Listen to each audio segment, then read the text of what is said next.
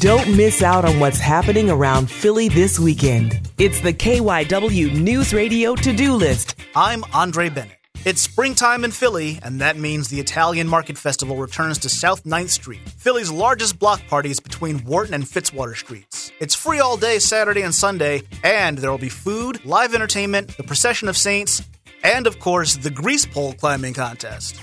PrideFest returns to New Hope this weekend. The main event is Saturday's parade starting in Lambertville, New Jersey, and crossing the bridge into New Hope.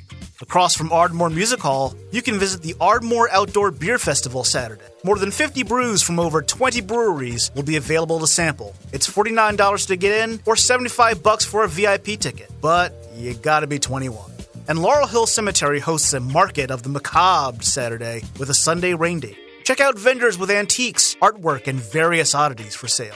There's also live music and mini tours of the cemetery. It's just $5 to get in. For more of the KYW Newsradio To-Do List, go to KYWNewsRadio.com/to-do.